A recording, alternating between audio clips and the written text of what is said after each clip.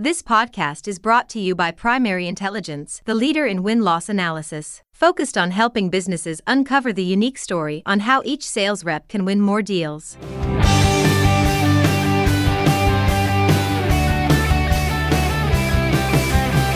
Hey everyone, and thanks for joining me on another rousing edition of Sales Intelligence Weekly, brought to you by Primary Intelligence. I'm Ryan Queller. Okay, hey everyone. There seems to be a common theme throughout our episodes. I mean, there's lots of common themes, but the one we're going to focus on today is trust. As salespeople, we got to build trust with our customers. Whether we're prospecting, conducting discovery calls, or if we're deep into pitching, to the buying committee, building trust is a vital piece to increasing our win rates. However, building trust can be a struggle for sales reps, and this directly impacts their pipeline and their close rates. Now, as the buyer's journeys continues to shift to a digital experience, sales reps are having to find new ways to build trust with prospects. So how can reps, this is the big question, how can reps build those strong customer relationships of trust throughout the sales process in this brave new world of digital sales experience? Chewing on this with me today is Mr. Jamie Shanks, author of Social Selling Mastery and CEO of Pipeline Signals and Sales for Life. Jamie, welcome to the show. Thank you so much for having me. All right, my friend, give us the dirt a little bit. Give us the dirty. Tell us about the Jamie. Who are you? Tell us about your book. I am a pretty simple guy, actually. I'm up here at what we call in Canada, our cottage. So this is our lake house. I'm a cottage guy who also loves sales. I'm the guy that like country boots on the weekend and a pair of loafers and a blazer during the week at a conference kind of guy. Yeah. But for me, I've been in sales basically my whole life. And I love it. And I love giving back to the sales community. I've spent over a decade either on the enablement side or now as a SaaS software or managed service, helping sellers along their journey, primarily helping them with generating pipeline. That's my real passion. So, why is that your passion? I mean, why is the generating the pipeline the passion? How'd that happen?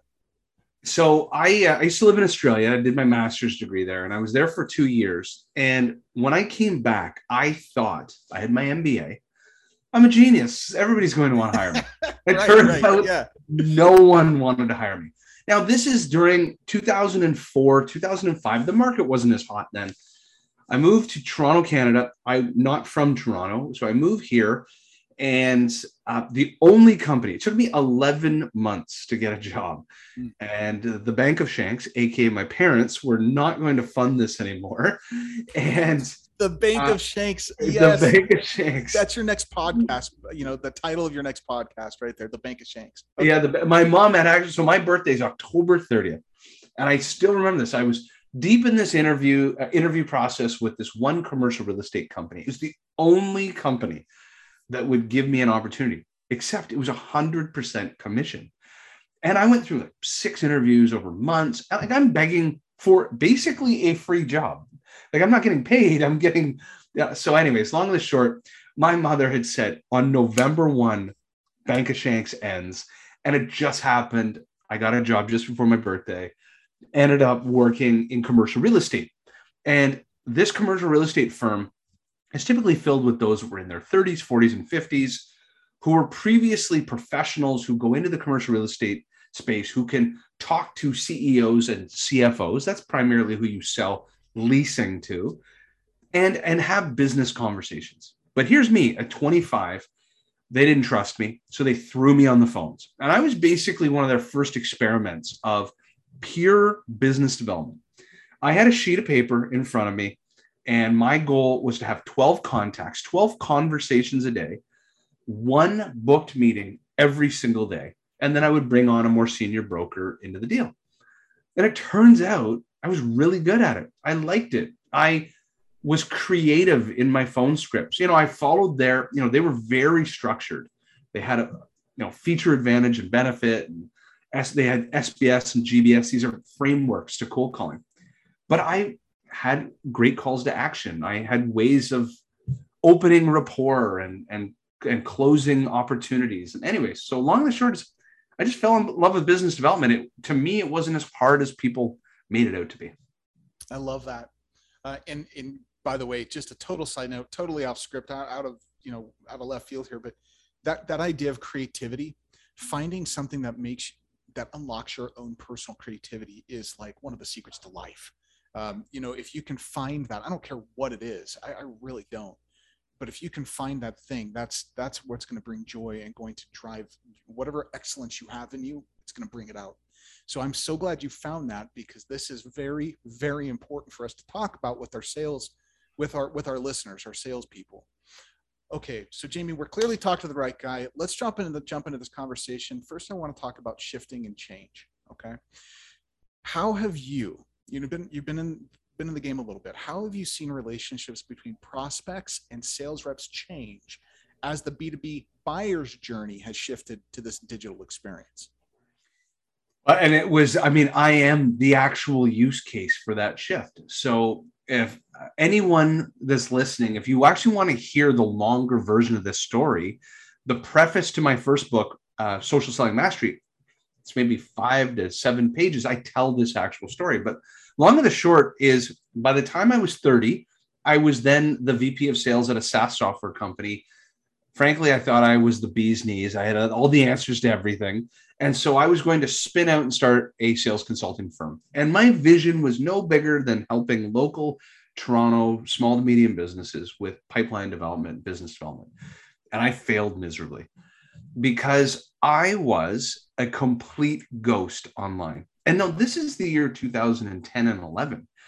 So imagine I'm on a call with you and I'm trying to book a meeting, or maybe we're doing a discovery call and we're even in the boardroom, and you pull up your laptop and you Google the name Jamie Shanks. I was nowhere to be found.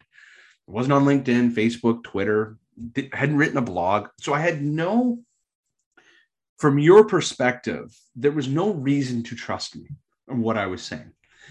And it took me a while to figure this out. And through serendipity, there's a longer story of it, but I saw the power of LinkedIn and its ability to tackle both the left side of the brain and the right side of the brain. Left side of the brain helps you collect information to make informed decisions. And the right side of the brain allows you to engage the customer in a bold and different way. And I saw this tool being able to do both. And I took advantage of that. I wrote content, I made videos, and I used it to engage people and so forth, and mine intelligence to build lists and so forth. So long and the short is, I had to evolve, to answer your question directly. I had to evolve then, because the buyer, it was becoming caveat venditor, let the seller beware that the buyer is informing themselves faster than you can inform them. That was 10 years ago. Now, like I'm the kind of entrepreneur where our pricing page is on our website. We're trying to make our website where it's basically business to consumer or product led growth, where give the answers to everything overtly online. When you're making videos, there is no intellectual property that you need to hide. Everyone knows everything. Your job is just to put it together in packages for them to understand how to get from point A to point B. So I know that's a long-winded way of saying that the relationship is that the buyer, myself, accumulates most of my knowledge offline, not in front of the seller. The percentage of time, and Gartner has a study on this, the percentage of time at which I need you, the seller, to help me along that journey. Someone would argue it's somewhere from like 13 to 33%. It's very little part of the sales process. I actually need to be speaking to you, the seller. Okay, so you just defined something that there's two things I want to go deeper into. Number one, this evolution that you went through that started, way back when you said you're the best use case. You are the story of. I am the guy. Yeah, you're the guy. Look at me. Hey, I had to evolve. This idea of buyers sense making online. You called it understanding, right? It's self-educating. It's doing their own buying process online. This is one of the reasons why you're moving towards a product-led growth organization, right? Being product led is a reason, because you want to educate, you want to give them every opportunity to educate themselves around what they want to educate themselves. Qualify in, qualify out. So we're not wasting each other's time. We're not wasting time. Okay. So you're saying trust actually starts online digitally before you've even physically or, virtually met. How are buyers using data and analytics to kind of formulate how they trust or give credibility to people before they've even talked? Yeah, and there is this visual that Gartner created that has helped me also articulate this to others. But I am a buyer. I'm a CEO of 2 small businesses. And in my second company, Pipeline Signals, because it's built to scale and has been capitalized, I'm buying many things. And so I have the ability to talk to my peer-to-peer group. That is both online through LinkedIn and Twitter, as an example. That is offline. I'm a member of Collective 54, a network of other CEOs in the professional services space.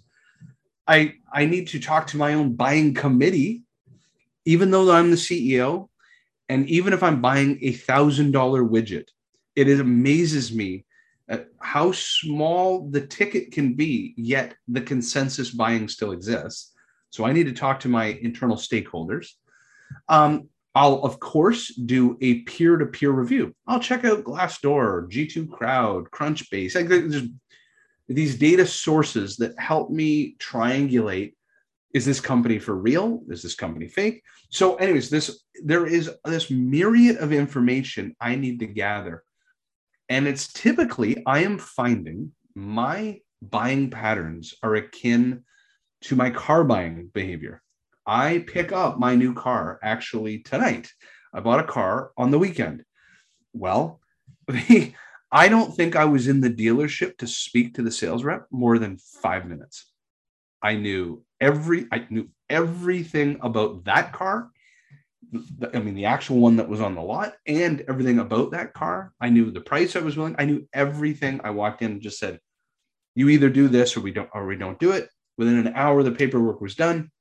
I switch plates and get the car tonight. And so I'm feeling that even in complex B2B, like I'm in, selling 5 and 6 figure deals, it's all becoming blended. Yeah. So that's, I think, where the difficulty, and I think where the confluence of pressures start to collide is in this idea. There's a lot of self-education online, a lot of data and analytics, all of those things to help triangulate position, like you said. But oftentimes buyers come to the table with faulty paradigms or preconceived notions on how, they're out there searching for a solution. They don't know, they've got preconceived notion on how things ought to be done. Maybe they addressed it, 10 years ago, but things have evolved so much since then. They bring these paradigms to the table. They have self-educated. Now cue salesperson. It's like, I'm coming to the table as a buyer with all of these mounting pressures from the different committee members that I have to deal with and get to say yes to the business, the actual businessy that we're trying to solve for. How do we then take that relationship, right? How can sales reps then foster customer relationships, in this complex, increasingly complex buying cycle? So I'm going to give you a story, and then I'll give you ideas on how to solve it tactically.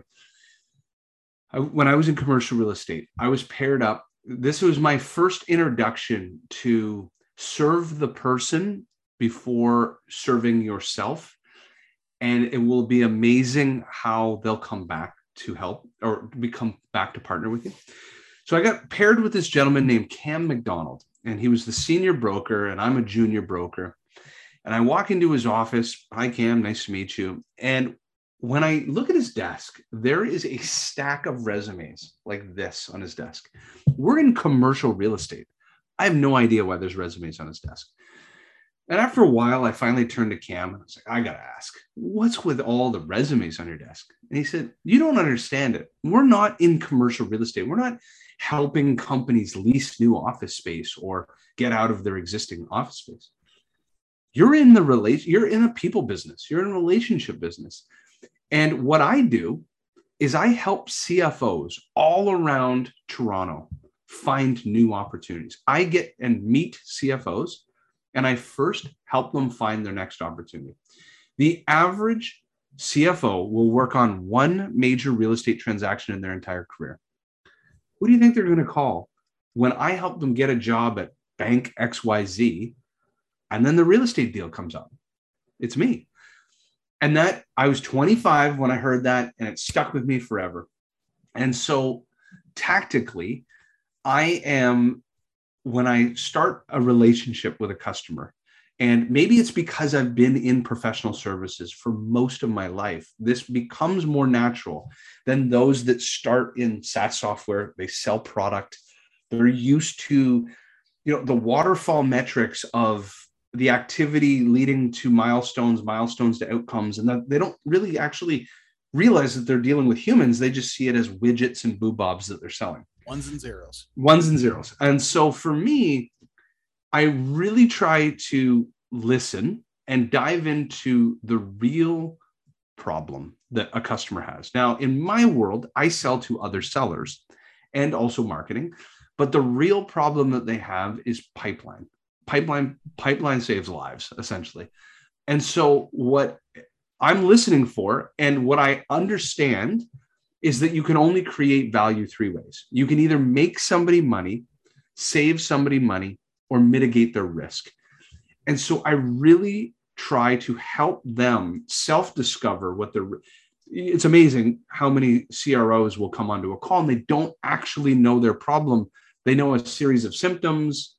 They see some wounds all over them, but they don't know, they need a doctor to tell them, what is your core problem? And so there, I try to triangulate. I am a part of a solution. There is no one magic bullet in my world to solving pipeline for everyone, but there are many pieces that can be assembled to help solve that problem. And I help them understand that I, plus many other things, can help you get to where you're going. So I hope that helped answer the question, but I am constantly focused on the human being that I am working with and selling to. Man, sometimes people get lost. Sometimes sellers get lost in selling their product rather than helping people solve the problems that they're selling to. And at the end of the day, if you can't solve one of those three issues in value creation, you got nothing. You got a product, and guess what? They're going to go straight to price, and it's going to be the race to the bottom. It's not end of story. I think they always talk about when you come out of university, sometimes there's two schools of thoughts. You either start a company right away because there's no opportunity cost of failure. You're living on ramen noodles anyways, you might as well start a company. And then the other is go work at a big company so you get big company experience. I would second that with dividing it in half and saying, I think it's really important at some point early in your career, when you have a choice to go working at Salesforce or selling for a professional services firm. Because in professional services, you're actually going to learn what it's like to sell vaporware. You don't sell anything. You sell ideas, but most importantly, you sell yourself. That's all you do in professional services.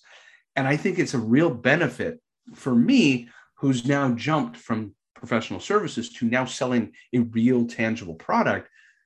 I think there's some great skills that have come with me from ProServe into SaaS or managed service. Yeah, no, I love that. Okay, let's tack a little bit. Help me understand, what is relationship intelligence? Okay, let's start with this, and then we're then going to peel into why is that impactful? Why is relationship intelligence so impactful when trying to increase win rates? I can English, I promise. So to help the audience think through, you have an account, and so in front of me I have my Yeti water bottle. Okay, Yeti is a prospect that you want to win. There is sales intelligence. Fantastic. Yeah. So there's sales intelligence that will help you understand, should you focus on Yeti today, not tomorrow, or Yeti versus Igloo cooler? Because time management is the ultimate friend or foe for your sales team. And account selection and account prioritization is the ultimate opportunity or threat of what kind of hinders a seller. So with sales intelligence, there are some categories. The most popular category that you're all used to is something called buying intent. Buying intent is where somebody over at Yeti has raised their hand and said, I want to know more. Or they've Googled a keyword, frozen drinks. Or they have, as an example, downloaded an ebook on how to have a drink last for 3 days. So that's a form of sales intelligence in which a key stakeholder, a person within Yeti, has demonstrated, I want to know more. That's a piece to a puzzle. And unfortunately, marketing teams have become really over-indexed on this topic. And they've said, oh my God, sales teams, we just bought 6 Sense, Bombora, Demand-Based, name the vendor. And if you don't call your 6 QAs, if you don't call your buying intent leads, you're crazy. No, what it is it's a story. It's a piece to a puzzle. There is an adjacent piece of sales intelligence called relationships. And basically, human beings are the ones that make decisions in businesses. Companies don't make decisions, people do. And people go into a company, go up in a company, get promoted, or leave a company. And with them, priorities go in the door, up the door, and out of the door. And so by tracking the humans, you then track the leading indicators that will help you discern, is change about to happen in this business? Did my priority walk out the door, or did a new priority come in the door? And is that a friend or a foe, an opportunity or threat? And so to make this tactical, as an example, reverse engineering your customer base and seeing, where have my advocates left my customer base and gone into prospective accounts? Because I now have an asymmetrical competitive advantage in that account over my competition, because my past relationship is just sitting there, new, looking for people, process, technology changes. So these are examples of yet another piece to a puzzle around your account-based story around Yeti. If somebody left my customer and worked the chief revenue officer over at Snowflake or Microsoft, one of my customers, and went there, that opens a door for me. And so that's what we're focused in on, is helping sellers give them the answers to the test and say, this is happening in your customer base, run with this. Okay. So relationship intelligence, help our listeners understand why it's so impactful to help you increase your win rates. So there are many studies or statistics. So I don't want to be a statistic junkie, but some will say somewhere between, it is 3 to 6 times cheaper and easier to sell to somebody you've already sold to than it is to open up a door where nobody knows you. And remember, we were talking offline for the call, the difference between, what did you call it? The gap between knowing and doing? The knowing gap and the doing gap. So this is my business. Okay. So Pipeline Signals is the ultimate example of this.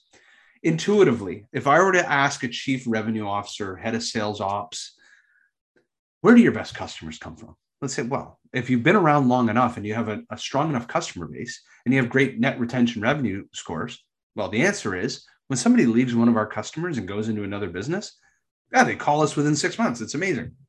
So intuitively, the knowledge is, these are some of your best sales opportunities. The doing is that your sales team at scale are not and cannot possibly monitor your 1,000 customers and your 4,000 prospects and correlate and reverse engineer who is moving in, up, and out of every one of these businesses this week, and where do the opportunities lie between you, and then also doing this for your competitors, and then wondering, does your competitor now have an opportunity in this account because of their relationships, or do you? So that's why it's so important, is that past customers open doors. The question is, are you doing anything about it? So at the root of any of those things, in, up, or out, right, of the organization, at the root of that, that's code, not even thinly veiled, but it's change, right? We're talking about change points, Well, it right? is. It's Okay. compelling events, triggers, change. Exactly. Okay. So what are the most important signals then, or changes a B2B company should look for when they're doing their prospecting? Yeah. So order of operations, highest conversion by a country mile. Somebody leaves your existing customer base that is part of the buying committee. Like, so my world, I sell to sales and marketing. So sales and marketing leaders up and leave, and they move into a prospective account that meets your ideal customer profile, and you have engaged them in the first 100 days that they've been on the new job. Why? There's an untouted statistic that in the first 100 days, a decision maker, champion, or influencer, like high decision maker, high champion, or influencer, will deploy up to 70% of the remitted budget, either physically have deployed it or have mentally decided where they're going to put up to 70% of the remitted budget for the year. Because they get in the door, first 2 weeks, where's the washroom, figure out where the employees are, and then time to make an impact. And I have to make an impact by the end of that quarter. So that is by far your greatest opportunity. And then there's a whole series of sales plays that go down from there, but still really important. You could be tracking everyone that was hired and promoted. You know, you sell to sellers as well. Imagine tracking every head of revenue operations in North America, MENA, APEC, and being there before your competition. Just starting a nurture sequence, and that can be phone, email, LinkedIn, smoke signals. It doesn't really matter. You started an education journey before your competition. Yeah, I can see why that would be valuable, especially not just before the competition, but before they get pulled in the myriad of different directions that they get pulled in after those first 100, 90, 100 days. So that's super helpful. Okay, so we've talked about signals, we've talked about relationship intelligence. What tools are most impactful to identify these signals? How do we do this and support this social selling idea? Yeah. So what my company, and I am clearly, anybody that knows me is clearly biased to the power of LinkedIn. I invented the word social selling. I pioneered an entire category and ecosystem back in 2011 and 12 on that topic. And I was one of the first to see the power that LinkedIn can have on both prospecting and, of course, customer retention, upsell, cross-sell. But it has the power of it. It has the left brain and the right brain built right into it.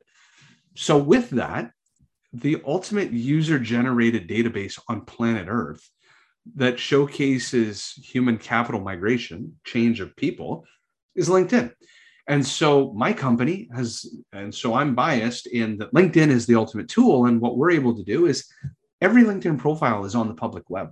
And if you know what to look for and you know how to aggregate that intelligence, I can track any buyer, any role, any company around the world, and any change at any time.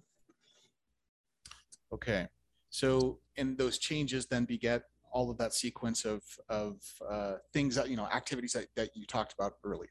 Yeah. So what we do is we take that intelligence, we turn it into a prescriptive task notification and story, and we route it into our customer CRM. So our customers log into Salesforce, their sellers log into Salesforce or HubSpot, and pops up a task, and it says, Jane Smith just left your customer over at Yeti. She's now the chief operating officer over at Igloo Cooler. She was at Yeti from these years to these years, or this timeline. Click here to see their LinkedIn profile. Here's their email. Have at it. And that at scale, average companies receiving 100 to 250 of these a month, because the average CRM is depleting at 3% a month. So their sales team is just constantly having conversations with their past customers. Okay. So let's talk about marketing. let's go there. Let's go to marketing. So let's talk about the role of marketing. How can marketing support sales and social selling? So marketing's best opportunity is, if you think of social selling as there's an inbound motion and an outbound motion. The inbound motion is that the sellers need to build strong brands and reputations online. The outbound motion is they have to have compelling conversations.